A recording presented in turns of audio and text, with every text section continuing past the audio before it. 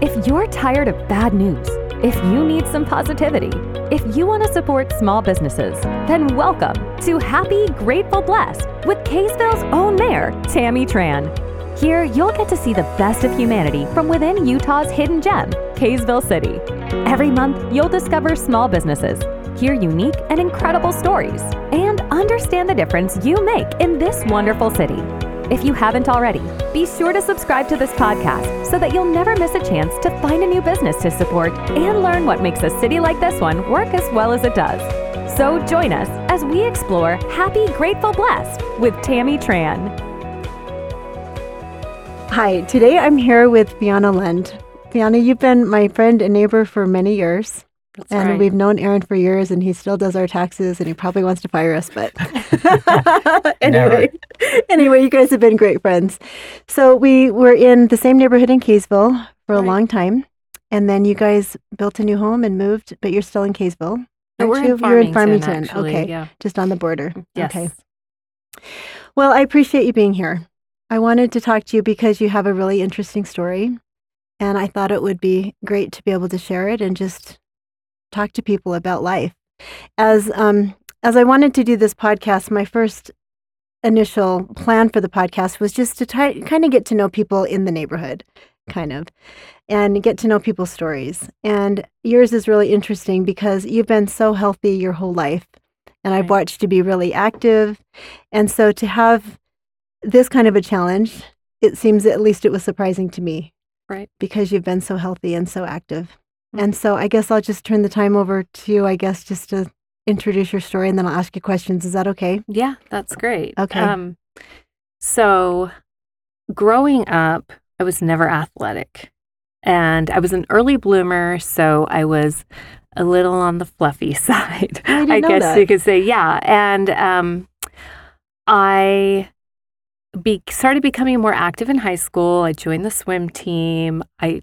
I knew, I had learned that exercise was important. And I felt like that was the way I was going to become the person I wanted to be, match my insides to my outsides. Mm-hmm. And when I was young, like junior high age, how they make you run the mile, I always struggled with that. And it seemed like, I said I wasn't athletic, but that doesn't mean I was not active. I danced a lot. My sister and I walked everywhere. We took long walks, rode bikes.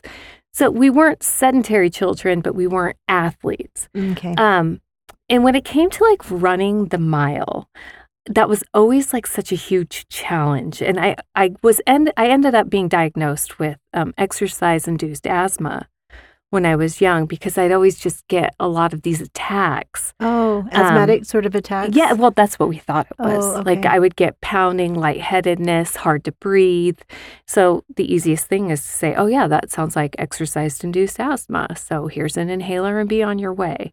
And I also had a lot of gym teachers tell me, well, if you just worked out more, then it would be fine. Yes. You would be fine. So getting into high school, that's what I did. I joined the swim team.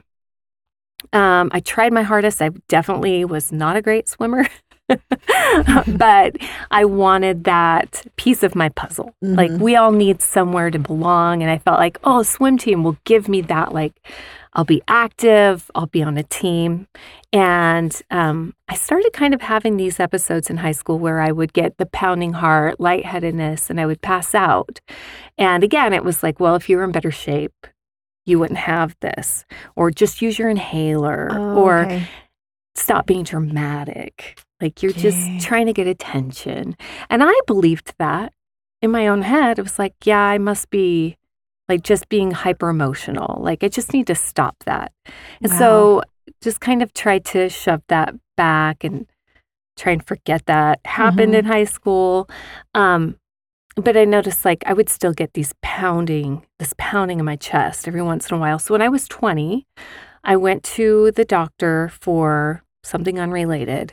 And I just happened to mention to the doctor, hey, I keep getting this feeling like I'm being kind of kicked in the chest and I lose my breath. Oh, okay. And the doctor's like, oh, we should follow up on that. And so he ordered what is called a Holter monitor. And it's a recording device, for lack of a better word, that you wear. I wore it for 3 days. And it just it's like a portable EKG, basically. You put these electrodes on your body and it records your heart rhythm. And then you record whatever symptoms you're having and the activities you're having. And so after those 3 days, I was referred to a cardiologist, and he said, yeah, we saw some things on your monitor, and it looks like you have something called supraventricular tachycardia. It's not dangerous, definitely not going to kill you, but it will, make you feel crummy. Oh. So he referred me to a doctor called an electrophysiologist. It's a specialized cardiologist that deals with heart rhythm issues. And that doctor recommended that we do something called a radiofrequency cardiac ablation. And so we scraped together the money that we thought we were going to need for this surgery because, I got to have this done. Like, I want a healthy, active lifestyle. I want to have children. Your 20s. Yeah, I was 20 years old. Yeah. So we went down to LDS Hospital. We lived up in Logan at the time. So this felt like such a big ordeal. Oh, it was, I'm sure. The doctor, they go in through your femoral veins and then your subclavian vein, and they thread little electrodes into your heart. And once they're in there, they map the electrical activity of your heart. And once they find where the electrical activity isn't right, Mm-hmm. where these extra beats are coming from, they burn or freeze it. And that's an ablation? That's an ablation, Okay. yeah. So the doctor tried to do that. He could not induce the arrhythmia I was having. So he obviously couldn't burn anything because he couldn't get it to do what it needed to do. I see. And in the recovery room, they told me, oh, sorry, it didn't work. And we were poor college You students. were so disappointed. We had saved up money for this. And yeah, I started crying. Yeah, I bet. And this doctor looked at me and he said, well, it's not like it's going to kill you. Oh, wow. Oof. That's horrible. Yeah. So taking that, they gave me some beta blockers, said, you'll be fine. Like, it's not dangerous. So I went on my way. You're kidding. And Eventually, I went off the beta blockers because I wanted to have children Mhm. and just carried on. And I felt palpitations all the time. I still, that's when I started to become really active. I started Interesting. running, doing races. Yeah, that's when I always knew you to be really, really active Yeah. and really healthy and always moving. And Yes. I love movement. Interesting. I didn't know that this started in your 20s Yeah. Yes. or even before that. Yeah, even before that. So this went on I just swept it behind me all the time, just like, oh, that's not to be concerned with. Like, just make sure I'm drinking enough fluids, whatever. Like, Mhm. don't get worried when you feel the palpitations, don't get worried. It's fine. Gosh. Then about 9 years ago, I had a significantly different episode where I was on the treadmill and I started to know my heart was racing. The rhythm was really high. Even for jogging, I was just jogging. Like, I was just kind of doing a long, slow run on my treadmill. And I noticed my heart rate was significantly higher than it should be. So I stopped the treadmill and I sat down and I just started feeling really lightheaded, sick to my stomach, shortness of breath. And I'm like, well, if I just sit for a while, it'll go away. It didn't go away. It lasted for 2 hours. And I Oh, was home really? alone and just extreme dizziness. And Did it just feel like your heart was beating really fast? yeah, and for what I can tell, this is Okay. before the era of smartwatches. So right. So for what I Okay. could tell, it was about 180 beats per For minute 2 hours. at rest. Oh, Yeah, boy. just sitting still. It's way too high, Yeah. way too fast. And I tried all the maneuvers that I'd learned about to stop an SVT, supraventricular tachycardia, and they weren't working. And finally, after about 2 hours, I was scared I was going to die. I was home alone. I can imagine how And I scary. Picked up a pillow and I just screamed into the pillow. hoping that was going to jolt my heart back into a normal rhythm. And it worked. Really? Yeah, it worked. It's weird. So I immediately called a cardiologist. I hadn't been to a cardiologist for a long time because it's not going to kill you. Don't worry about it. And this cardiologist did a couple quick tests. He did an EKG. He did what's called an echocardiogram, which is an ultrasound of your heart. He's like, I don't see anything wrong here. Just take some magnesium. Really? Yeah. He's like, just increase your magnesium intake and you'll be fine. Gosh. Yeah. So that was 9 years ago. Fast forward, then I started getting really active. I started running half marathons. I started teaching aerobics. I was teaching aerobics 5 days a week, which also includes learning choreography. So you're working out moving for hours a day. And I started noticing when I hit about 41, I started noticing that my weight was creeping up and I was getting a lot more fatigue. And just feeling bloated all the time, just feeling crummy. I couldn't run anymore. Really? It became really hard to run. Because of the air? You weren't able to get enough air in your lungs? I couldn't put my finger on it. Something didn't feel right. Okay. And I chalked it up to my age. Declining hormones, whatever, the things they always tell you. You're just getting older, You'll be fine. Just change your lifestyle. But teaching my aerobics classes, once again, like I would have these episodes where my heart rate would go screaming way high. Like during the warm up, my heart rate would be 180. It's like, this is too high. Yeah. But, I knew I had this heart arrhythmia. Don't worry about it. And they said it wasn't anything. Gosh. Yeah. Yeah. So fast forward to last October, I was jumping rope. And when I say jumping rope, I mean like skipping rope, playground skipping rope, not like double unders. And, okay. I was just licking my legs, just skipping rope. And I started to feel really dizzy and noticed that my heart rate was too high for the level of activity. So I stopped and I sat down and waited for it to calm down, and it just didn't. So I was outside on our porch exercising. I went inside and laid down in the bedroom. Aaron was actually on the treadmill, and I'm like, I'll just wait until he's done with this workout, and if this hasn't gone away, I'll let him know that I'm feeling kind of crummy. And I just laid on the floor, and I noticed it just wasn't getting better.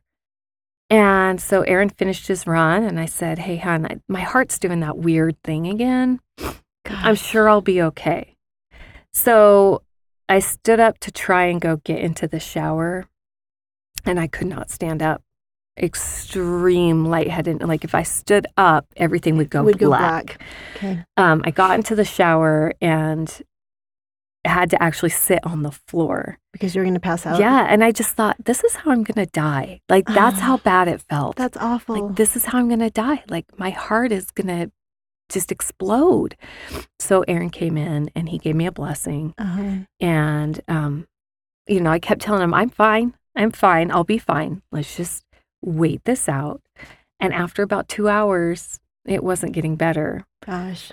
So he threw me in the car and took me to the emergency room. And all the way there, I'm like, no, I feel better. I feel better. Be fine. Turn around. Let's go back. We wheeled into the emergency room and he told the people at the desk, hey, she's having something wrong with her heart. And thank goodness they did not hesitate. Good. They took me right back.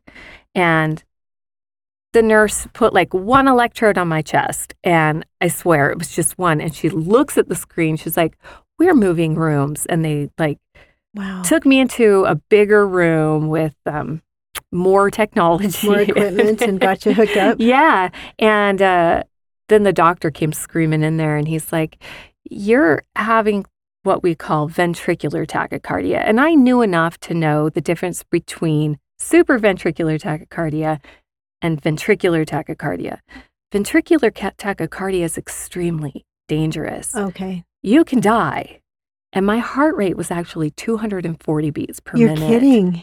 And this is after 2 hours of laying on the floor and trying to calm down. Yeah. And So he said, we're going to have to do something called cardioversion. And I knew enough to know that that was scary. Mhm. You know, that's when they like shock Shock you. you with your, okay. Yeah. So they knocked me out. They did that. They shocked me, got my heart rhythm back normal, and just said, do not do anything until you see an electrophysiologist again. So 2 weeks later, I bet that was so scary. it was so scary. It was so scary. And like they give you the paperwork that kind of explains your, when you're in an emergency room, that it kind of explains what they did, what they diagnosed. And I look at the list and they're like causes of ventricular tachycardia. And I look at the list and a lot of the things on the list were drugs. And I'm like, I don't no do history drugs. of any of those, yeah. right? But there's still that little voice in your head that's like, well, what did I do? Oh. What did I do that caused that? Was I exercising too much? Was there something in my protein shake? Like what did I do that caused this? Like it's a real mind game. I bet. So we ended up at a doctor's office 2 weeks later, and it happened to be the same electrophysiologist I'd gone to when I was 20. Are you serious? Yeah. Wow. Yeah. And so they did an echocardiogram again, and he came into the room. He said, your heart looks healthy. What? Seriously? Yeah. And he's like, but you did have an arrhythmia. He didn't believe it was ventricular tachycardia. Oh my gosh. He thought, no, I think it's something else. Let's go do an ablation, and we'll find out more when we do that. So he scheduled the surgery, and the night before the surgery, I was looking for my results for my COVID test, because you have to always have a COVID test. And I happened to notice that they said, like in the file, like all these test results were in. So I pulled up the results of my echocardiogram, and I'm reading it, and it says right ventricle moderately enlarged. And I'm like, well, he didn't tell me that. He told me my heart looked normal and healthy. That's odd. Yes, that doesn't make any sense. So the next morning we go into the hospital for surgery, and before they wheel me into the cath lab where they do the surgery, we asked the doctor, we're like, we noticed that it said this. My right ventricle is moderately enlarged. And he just kind of looked at us like, huh. What? Well, he literally said this. We'll have to look at that. Wow. You guys. Yeah. Kind of. I'd be so frustrated. I was a little frustrated. So angry. Yeah. So they knocked me out. They go in and do the ablation. I wake up hours later and he says, well, it was ventricular tachycardia and things did not look normal. And you need to be tested for this condition called ARVC, which is arrhythmogenic right ventricular cardiomyopathy. And he's like, don't worry about it. Like, survival rates are high. Like, it doesn't affect women the same as it affects men. And have this cardiac MRI done. So we do the cardiac MRI, and they said, definitively, this is ARVC. Go directly to a heart failure specialist. Really? Yes. Immediately? So we went to the heart failure specialist who explained to us all about the disease. It's very rare. Very, very Is it genetic? Rare. It is genetic. Okay. And basically what it means is the proteins that hold your heart cells together and keep that electrical conduction going through the tissue start to break down. And the more stress, the more exercise, a virus or anything can cause those proteins, the heart cells, to pull apart. Oh, okay. Because the proteins aren't there to hold them to bind together. them. Okay. And what replaces them is fatty tissue or scar tissue. And fat and scar tissue don't conduct electricity. So it causes a disruption in the normal electrical activity of the heart and can send you into these deadly arrhythmias. In fact, most often ARVC is diagnosed on an autopsy. Oh, really? Right. Oh. So this new doctor, this heart failure specialist, looked at me. He's like, you're healthy. You're not in heart failure. Just here's a beta blocker. You need to take this again and you'll be live fine. your life. Yeah, go live your life. Don't exercise. Basically, don't exercise ever again. You can do yoga. Okay. It's like you can golf, you can do yoga, But no running, no running, no aerobics. no aerobics. Okay. Nothing that elevates your heart rate at all. In fact, they say kind of the saying they have is if it alters your breathing pattern, it's too much. It's too much. Oh my gosh, that's kind of limiting. Gee. For someone who was a Yes, fitness fanatic, exactly. who loved running, who Right. identified myself as a healthy, As a healthy person, right? who Dedicated your life to this lifestyle. right. I mean, my whole social life Mm-hmm. was focused around teaching people fitness. Yeah. You know, I know. that was my whole identity. And to have that stripped away that fast was really, really hard. That And would to be- have there was no outlook for hope on that. Like I was never going to be able to. So that was your that's what he said for the Yeah. rest of your life. That's how you have to be. yeah, that there's would no be- hope of getting it back. There's no end Boy, point for that that. would be hard. But every time we saw this doctor, that night we'd go home and go to sleep and wake up in a panic. Aaron and I both felt Really? something's Something not was right wrong. here. Any question or concern we had, we felt like we weren't getting answers. We felt like he wasn't investigating enough. He Well- just said, honestly, and this is the most ridiculous thing, more ridiculous, well, it's not going to kill you. This doctor looked at me and said, "You're not in heart failure." And we said, "Well, how do you know?" And he said, "I can see your ankle bones." What? So apparently, The traditionally, swelling. Or, in okay. heart failure, you'll see swelling in That's what the he was basing ankles. his science Yeah. off of. Yeah. Well, my come to gosh. find out, I learned this later, that with ARVC, you end up with something called right-sided heart failure, which has a completely different set of symptoms than the more traditional left-sided heart failure. And most people with ARVC don't experience swelling in their ankles. They swell in other places. They swell in their abdomen. They bloat, Your symptoms which I had that you been were describing. having. So we asked him if he could refer us to somebody else. Good. And he did. And that doctor heard my symptoms and immediately sent me to the transplant team at University of Utah. Oh my gosh. We didn't know it was the Wow. transplant team. At the time. Yeah, we Yeah. just went in and saw this doctor, and he prescribed a lot more medicines and kind of talked to us a little bit about transplants, said we do transplants for people with ARVC. Outcomes are really good because you're typically a healthier person. But also, we're not going to worry about that until we have to. He just kind of put it out there. In the future, this is something we might need to consider. Okay. Within weeks, though, I was having enough arrhythmias that he had to look at us and say, Yes. if this gets worse and we can't control these arrhythmias, we're going to have to consider a heart transplant. So he started kind of ordering these tests. Like, let's figure some things out. And he ordered like an overnight pulse oximetry reading. And, he was saying, well, let's just make sure you don't have sleep apnea. Then he's like, I want to do a VO2 max test on you. Just to check. Yeah, Just in case. just to see where you're at. Come to find out, these are all some of the tests that are in the pre-workup for a heart transplant. To qualify for Right. one. Within weeks of that VO2 max test, I went into like basically a week-long arrhythmia. It just every day I was going into these episodes of ventricular tachycardia. And I didn't mention I had an ICD placed in my chest. What is that? It is an implantable cardioverter defibrillator. And if I went back into ventricular tachycardia at a certain rate, it will shock the heart back into a normal rhythm. Oh, okay. But that wasn't working. And they monitor it like remotely, like every night when I go to bed. My device will send a message to the doctor's office. If anything happened, if it picked up any activity, it will send a message to the doctor's office. And that wasn't happening. Like I messaged my doctor's office and I'm like, I had an episode of ventricular tachycardia today. And they said, well, we didn't see anything.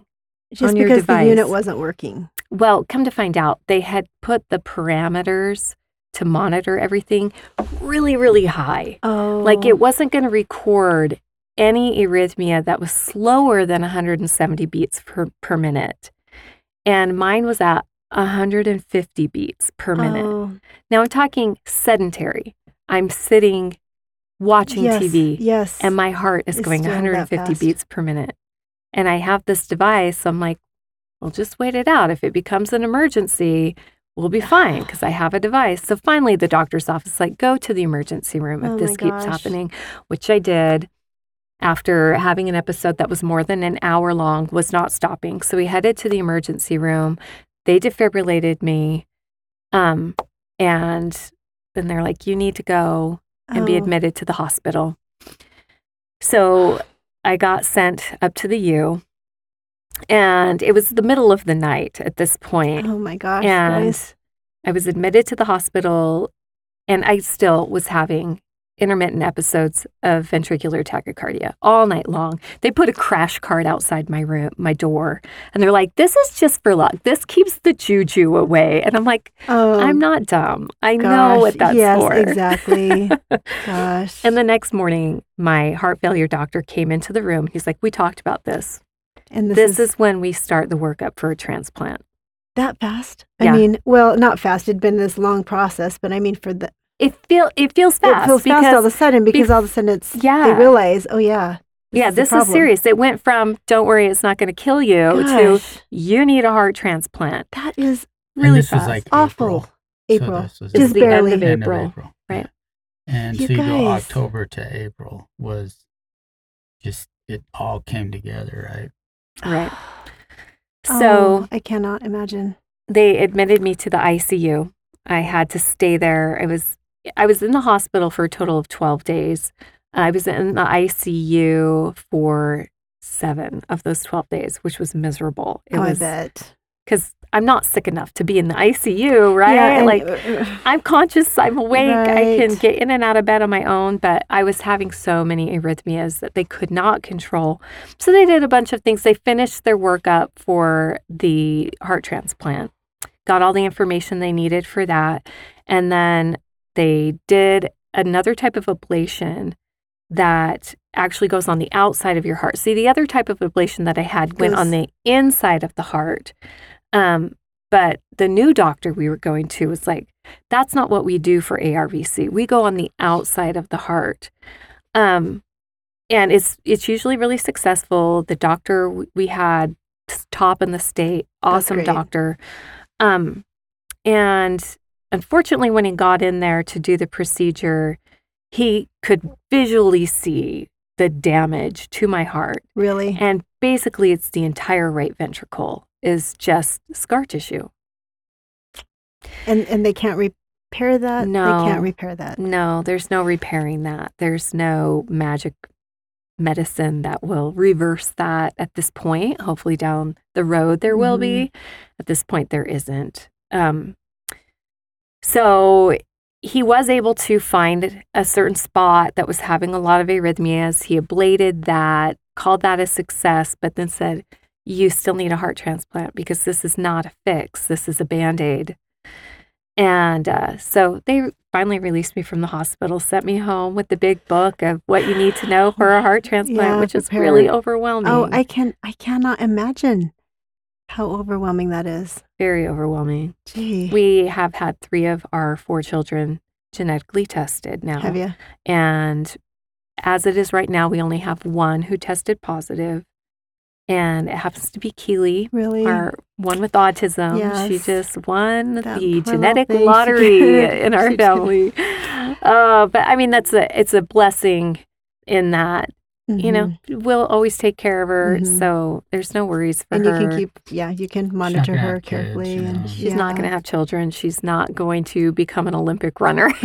there's no saying goodbye to any dreams and for you her. can take care of Yes. Right. Yes. And when Gosh, you guys are Aiden, positive. yeah, when Aiden comes home from Ghana, we'll have him tested as well. But as it is right now, we did have him have a workup for just like an EKG and an echocardiogram in Ghana, and they didn't find anything abnormal.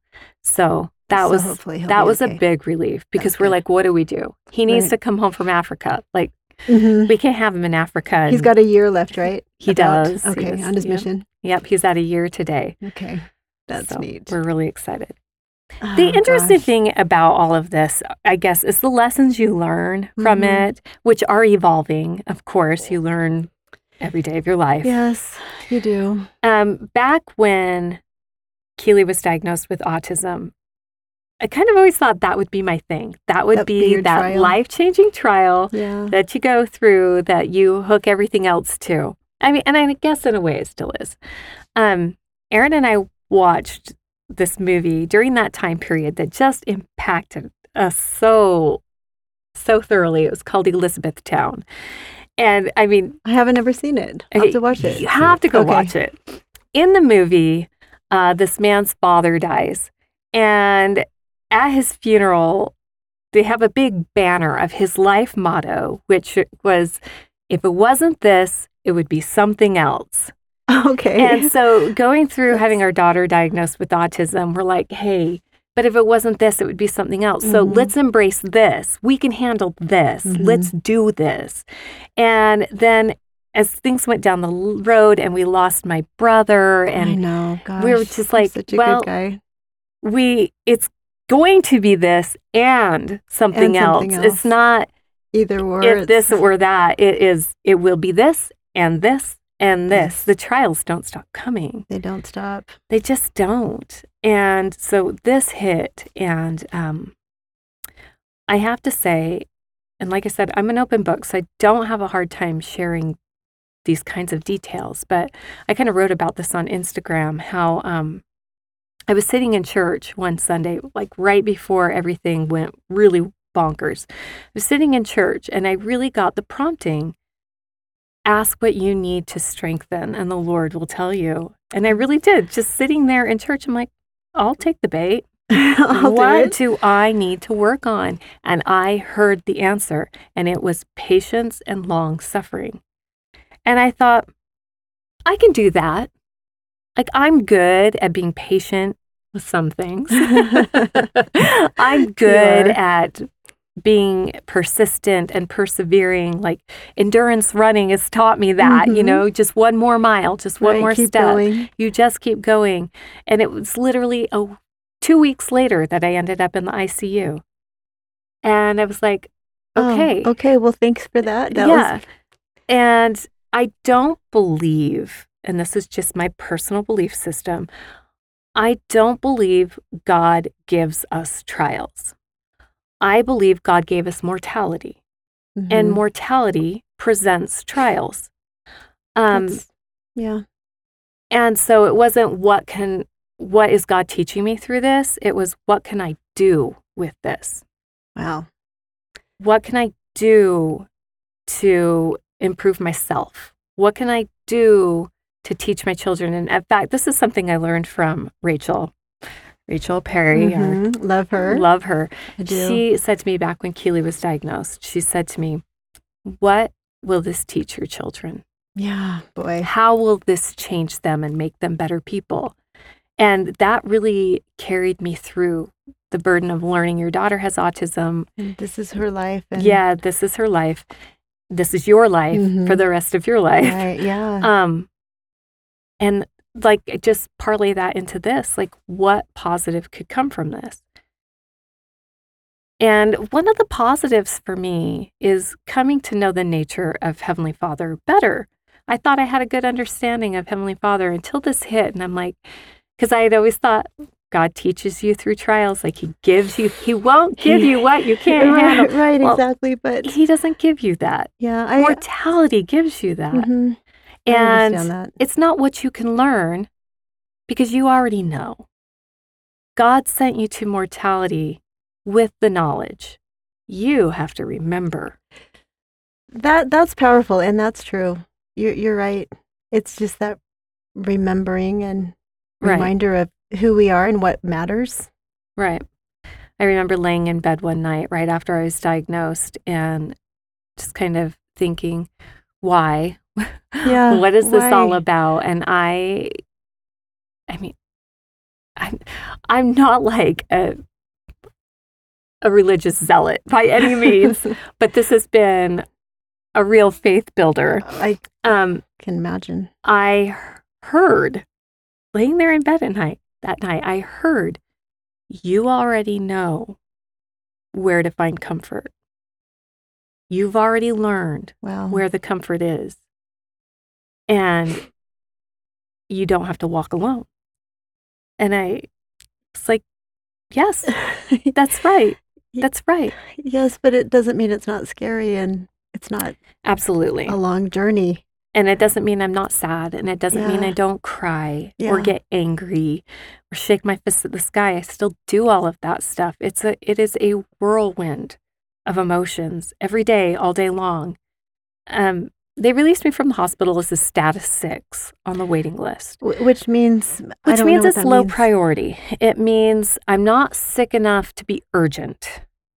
But they also don't want me to get sicker. Sick, right? Because then it's more dangerous to transplant. Right. So I will get a new heart when the best one for me is available, no matter when that is. If it's tomorrow, it's tomorrow. If it's a year from now, that's when it is. But the uncertainty of that, no matter what, is always hard. Even though I have faith, and even though I believe in my team of doctors, and I believe that priesthood blessings work, I believe all these things, but it doesn't erase the pain and the uncertainty and the tears. It doesn't erase any of that. Fiona, I'm so grateful that you would be willing to talk to me about this. I wanted to talk to you because, as I've thought about the people that I've known over my life, I mean, I think about you and I think of healthy, completely healthy, and I remember first hearing about this and I was shocked because of all the people that I know in my life who have dedicated their lives to health and wellness. It's been you. Right. And it just seems the initial thing is it's not fair. This is such an unfair thing. Why would someone like you who have made it a priority to have this lifestyle and to help other people to be healthy as well have to go through this? But listening to you and your testimony, and it's humbling to hear that. It's scary as it is. You're trying to look for the lessons and for the things that you can learn through it. I mean, I can't imagine the uncertainty of not knowing, could it be today that I might get a call? Could it be tomorrow? And then knowing what that means on the other side for someone else as well. Exactly. And am I worthy of that? Do I deserve life more than someone else? Is a really hard thing to come to terms with. Well, and also be so humbling. Heart transplant isn't fix all. It's not. The doctors explain it as. It's swapping one disease for another. Oh, really? I will no longer have ARVC, but I will have a heart transplant, which means I'm immune suppressed, which means I have to be on lifelong medicines. Just to make sure that the organ... It's constantly battling rejection, infection, heart failure is still on the table. They only last 8 to 12 years. Really?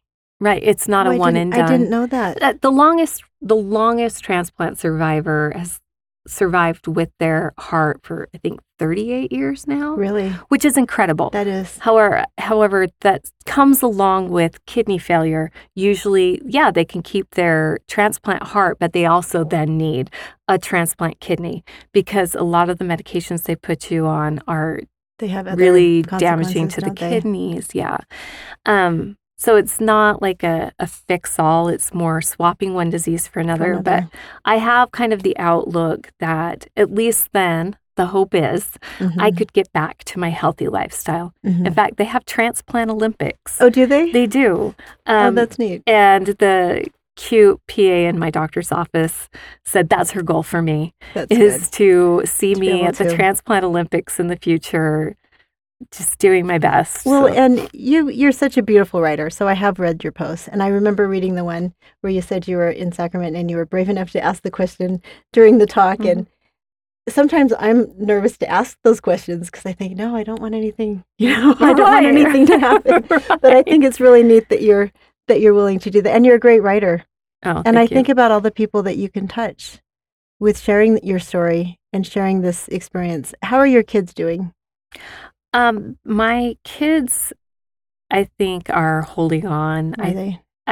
I think they hold on to a lot of I mean, emotions. you're their mom, so of Right. course you're going to be okay. Right. You know? That's, I think they don't show me what they're feeling because yeah, they're older, they're adults. yeah. And they want to protect me, I think. So they don't Yeah. show me what they're going through. Every once in a while, a little peek through. And I have to remember to be gentle with them, even yet. Mhm. Like, how would I have felt at 23 Right. if I had almost lost my mom? That would be Yeah. hard. It would be really hard. And our daughter is constantly out traveling. Her husband does sales. And so every summer they're out traveling somewhere. And she's like, of course, this happens Yeah, when I they're- can't be there for you. yeah. And, honey, you don't need to be there for me. Right. I don't ever want to lean in on my kids. But As kids, you want to be there for your mom, so I can right, understand that. right. And I want her to be here for me. Yes, of Like, course, I love of her. course. So it's like, yes, I want all my children with me. Yeah. But this is their time to Right, to live their lives. live. And Yeah. what does it mean to be on the transplant list then? I mean, how long does that process?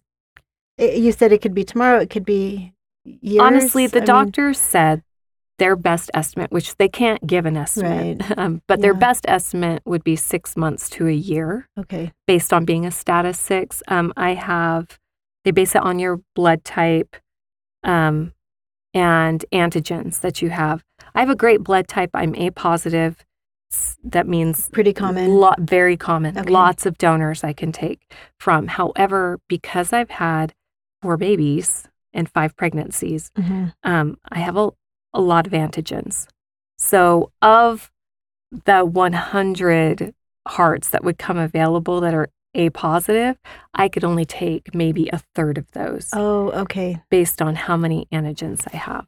Gosh. So that's kind of scary to me. Mhm. And that's one of the reasons they're like, if a heart comes, take it Mhm. because you just don't know how long it is until we get a match. To another one. Yeah. Gosh, Aaron. Tell us how this feels. I mean, I can't even It's been imagine. terrible. Yeah. Ultimately, it's been terrible because, when you have a spouse that you love, and, we've been married for 27 years, and it's only gotten better through the years. You want to, it's your primary job is to protect the person that you love. Yeah. And you don't think of it as a threat from within. And so here I am, supposed to protect her, but I really can't do anything physically to protect her. Yeah. And so it's been terrible. Honestly, it's just been terrible. There's really no way to explain it other than just shock. There's been Yeah. grieving. There's can been imagine. a lot of sleepless nights with just, it's terrible. Yeah. And, this wasn't supposed to be our plan. No, for sure. We were supposed to, we would exercise a lot together. And we were talking about it the other day, or even today, how at a time Fiona would mention, and I'd agree with her, every half hour or hour of exercise would add this much more to your life. And because Fiona, the first thing that she was, one of the first things she was concerned about is I was supposed to live until I'm 85 to 90 to take care of Keely. Right. Mhm. Oh, yeah. Yeah. And what I was actually doing for her genetic, and there's nothing you can do about genes, Yeah. but what she was doing to live a healthy lifestyle was completely opposite of what ended up being good for her. And so all of that stuff could actually make you just scream at the sky and be Mhm. bitter and angry. And, like she said, at times I have been, and just it's like, what does your faith really mean? And one of the conclusions that I've come to is that there are some things in life that are just not supposed to be fun, and you shouldn't just expect always this perfect ending to everything. And that life is a struggle, and we just have to accept it as a struggle. And of course, look for the special things that happen within that struggle. But Right. don't Right. be like a lot of people, including myself, I feel very blessed that a lot of things have gone right in my life, and I feel like the bulk of them have gone right in my life. And for some reason, you just think that that's supposed to be the way everything's supposed to end. There's, she's got a little problem, but we're going to fix it, and then we'll be just fine. Yeah. Some things in life you can't fix. You have to work around. Yeah. And you just hope for a better day. And I think for us, we have to be very patient with ourselves, though, too. We're not going to be okay with this. A lot of it we're not. Right. But we can, through time and a lot of mental discipline, get to a point that we can manage it and still be happy. That's the key, isn't it? Yeah. You guys, just listening to you. I love you both. We've known you for a really long time. Well, we love you guys and too. Admire you both. And part of me, as I'm listening to you, I'm thinking, I think about Lee, and I love him too. Of course, he's adorable and wonderful. But there's so many things I take for granted, about our relationship and our friendship, and I think, gosh, if I had something like this happen, would I act differently, and would I be more kind, and would I be more grateful? And of course I would be, but I should be able to do that now. Yeah. In this moment, instead of waiting for something to happen, because we don't know, tomorrow could be different. But so on one hand, I just admire you so much that you're working through it together, and that I know you're taking every moment as such a gift and such an opportunity to get to know each other better and to remember these moments. And I was talking to, you guys know Shelley Francis, right? Yes, yeah. I was talking Love to Gardner. Mm-hmm. Oh, of course you know Shelley. That was a dumb question. Yeah. Okay. Anyway, Gardner was just here, and he was talking about his dad and, him dying. And Gardner said, I didn't know I was going to lose my dad when I was 14. Right. And so it's just making me realize, gosh, life is so precious, and these relationships are so precious. Right. And in so many ways, I'm grateful that I have these reminders to be able to take advantage of the time that we have and make the most of it. Absolutely. I mean, hopefully things will be great, and you'll get your transplant. And no matter what, I know every little piece of our lives, even if they're crappy and horrible, they are part of a grand plan. I do believe that with all my heart. But I also agree with you that I don't think that God gives us trials. I think it's mortality. Right. I think it's circumstances. And so when people say, well, I was trying to live a good life and then this sucky thing happened. Well, it didn't happen because you weren't being good enough. Yeah. It happened because we're life and we're mortal. Right. And with mortality comes physical problems. Yes. And I completely agree with that. Right. But I'm just grateful that we have our beliefs and God to be able to get us through those things. So as far as moving forward for you guys, you're waiting on the list. Right. I saw a post and you were in the hospital, and then they sent you home and they said, just wait on the list. What's your life like right now? Are you able to do things that you want to do? I do most things that I want to do. We're kind of having our simple bucket list summer. Are you? Good. When I was in the hospital last, the idea was that I was going to wait in the hospital for a heart. And I went into the hospital fully accepting that, thinking, okay, this will make it go faster. And summertime's a great time. Everyone's schedule is a little more open. Don't have to worry about shuffling Keely to and from school. But once I got in there, I was like, get me out of here. Get me out. Like, I can't wait in here. It could be 3 months. I can't do it. Yeah, so hard. So coming home from the hospital, I was like, I'm limiting what I can do. We can't be 2 hours away from the hospital. Mm-hmm. So we're limited in our range. Okay. We can't be anywhere that our cell phone doesn't have reception. So, and one of my favorite things, summer is my favorite time of year. And one of the reasons why is because I can get up into the mountains. Mm-hmm. I love hiking. It fills my bucket. I love being around a mountain lake. Like, that just fills my bucket. But a lot of places we can't access because no cell phone reception, or it involves hiking. I cannot hike. Physically, I'm very weak. I do my best. Yeah. So I get a lot from people saying, but you look really healthy. Well, I saw you out walking. You do look really healthy, and that's what's so hard. Yeah, and I push myself. I push myself within my limits As long as my doctor says this is healthy, I'm not going to go running, but I'm going to walk. I get very dizzy. My blood pressure is extremely low. My heart rate is extremely low, like 40. You know, Really? it's, because of all the medications. So that makes you lightheaded. So then do you worry about falling? And Yes. Yeah. I get That'd be dizzy a hard. lot. Driving is complicated. I drive, but Not very far, probably. I try and limit it. If I can get a ride, I get a ride, because just it's scary being Yeah. dizzy while you're driving. Oh, yeah. But as long as the arrhythmia stays quiet, the doctors tell me I'm safe. So we're just going to take this summer, and he takes a lot of time off of work, Good. or he works from home a lot, so that we can be together and we can say, hey, you have a break. There's no clients calling you right now. Yeah. Let's go drive. Let's go drive somewhere. Let's go look at a house. Let's go That's fun. look at a tree. Yeah, Like, spend time together. Right. So, I mean, it's actually been kind of a blessing that way. I think we're going to look back on this summer with mixed emotions, obviously, but I think we're going to look back with tenderness. I think we're going to appreciate things differently. We're going to like every parade of homes. Are you really? we can get Just for to. fun. So that's good. Yeah, just to have something fun to do. Right. You know, it's like we're going to think back on that and think, yeah, that was kind of a crazy summer. I'm so glad we experienced that. Yeah, exactly. Yeah, one thing along the lines of God doesn't teach through trials is everybody's heart is different.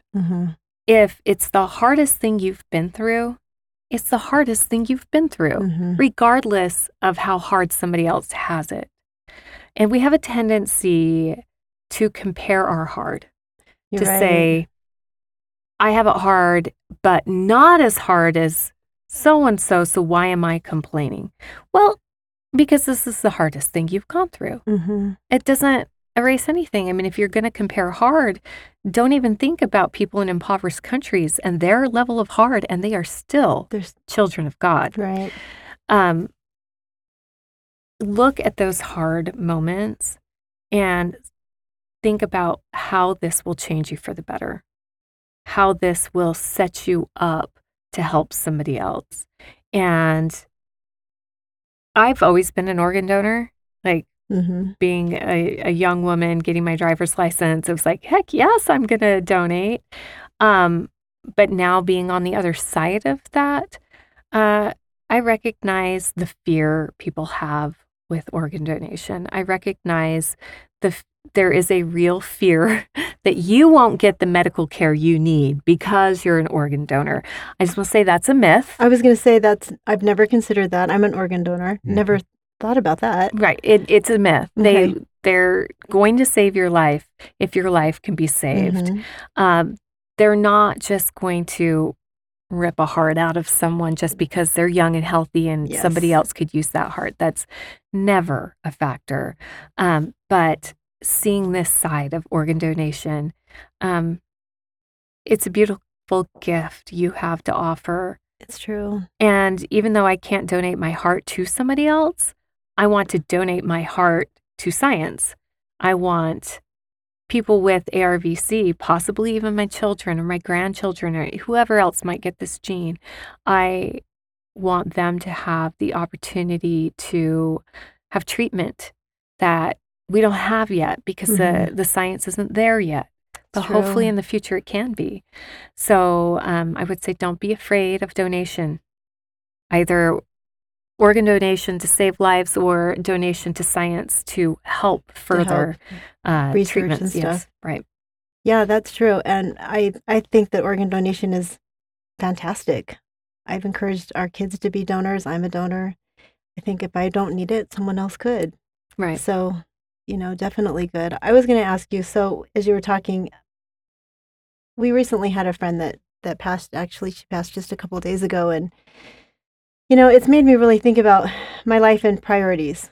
And as you're facing this situation that's very serious, have you reprioritized, or have you made those kinds of, conscious?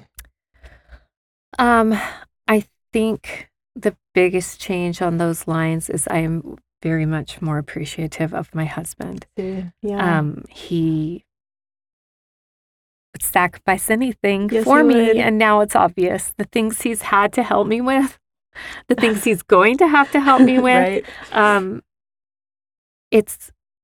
I know I'm lucky to be loved that way. Mm-hmm.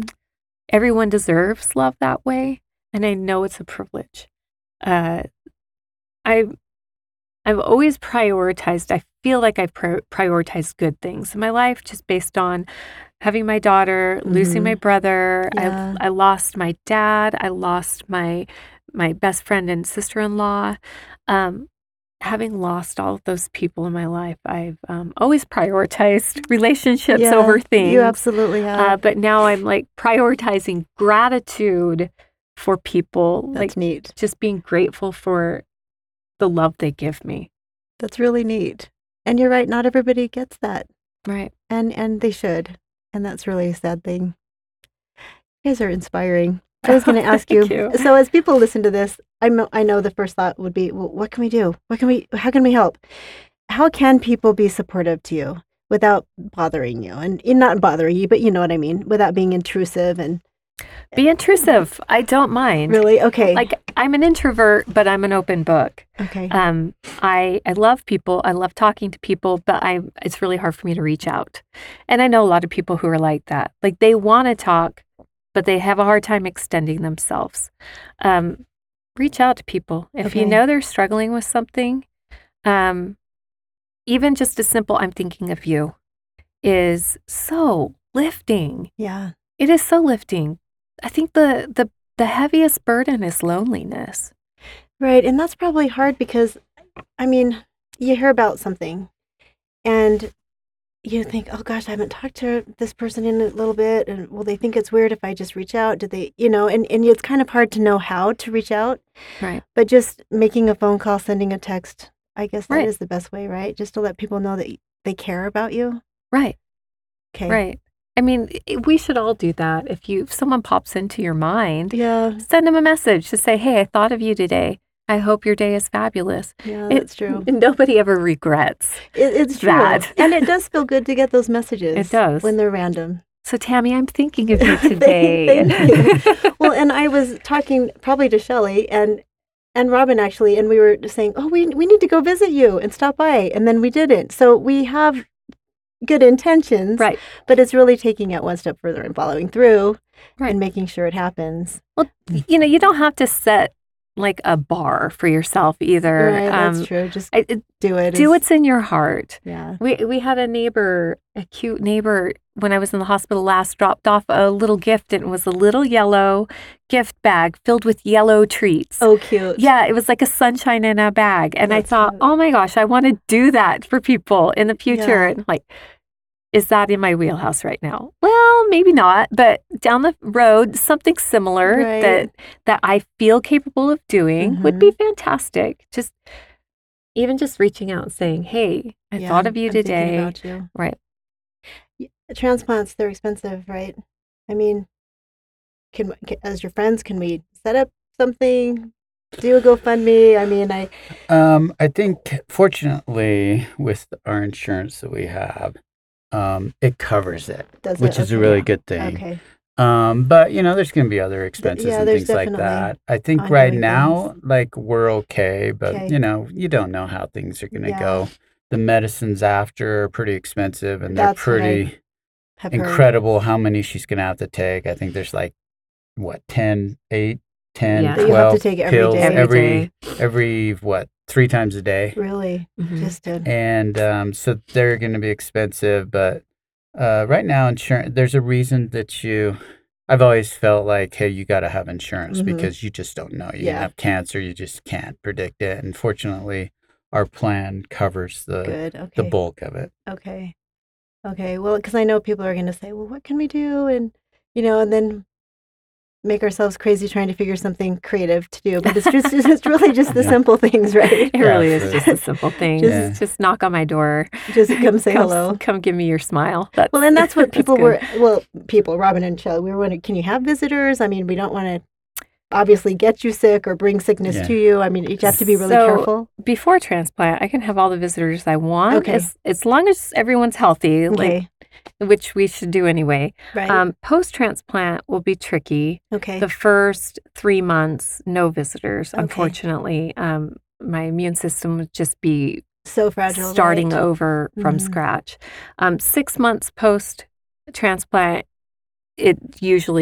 it's fine to go Okay. out and about to have visitors. And then a year post-transplant, there are people who have stories of just traveling to Europe. So Really feeling really healthy. yeah, and good. feeling really healthy. So that's my hope. That's good. Of course, you never know. Like everybody's journey is different. So Right. But prognosis is good. I mean, honestly, if you're able to get a transplant, that should really be a great thing, right? right. Yes. Yes. it'll be a great Yeah. Say it with confidence. Yes, Yes. Well, I didn't realize this started when you were so young. And that's what I cannot believe. Trying to wrap my head around that. Right. If something doesn't feel Interesting. right, Mm-hmm. follow through. Follow through. If what a doctor says to you doesn't feel right, Mhm. find a different doctor. These are hard lessons for me to learn. Well, did anyone in your family have problems like this prior to? I mean, No. it's No. genetic, so. It is genetic. Yeah. We did find out that my biological father is the Okay. carrier. Oh, he is? Okay. But he has never had a symptom. In It's fact, incredible. he goes in for regular cardiac visits, and they've never found anything on him. My 2 living siblings are both negative. Okay. We'll never know about Benji, Yeah. unfortunately. And as far as I know, I don't know who of my nieces and nephews have been tested. Obviously, because my 2 living siblings are negative, their kids didn't need to be tested. Oh, okay. So that's. But Benji's girls, I don't know. And then all my cousins on the other side of the family, I don't know what's going on with that. Oh, okay. Hopefully, Hopefully they're okay. they're getting tested, and hopefully they're finding they're negative. So with would be Keely nice. being a positive, you just make sure she's monitored? Is that what you Yeah. do? Just make sure you check on her heart and. We limit her activity to walking Oh, okay. or, she loves yoga. Does she? Oh, so that's perfect then. We'll do That's yoga good. together, but we limit her to walking. She's almost done with high school. So, after that, we don't really have to worry Worry about as her. much, No, yeah. there's no gym teacher pushing her to run. Exactly. So, You don't have to. You can control that yeah. environment for her. yeah. So That's good. she goes to the doctor next month. We do her whole cardiac workup. Good. I'm sure it'll be fine. Yeah. And then it'll just be yearly following up on that to make I sure see. there's no progression of disease, no evidence of disease. That's good. Yeah. Well, thank you both. I appreciate you talking to me. Well, thank you, You bet. Tammy.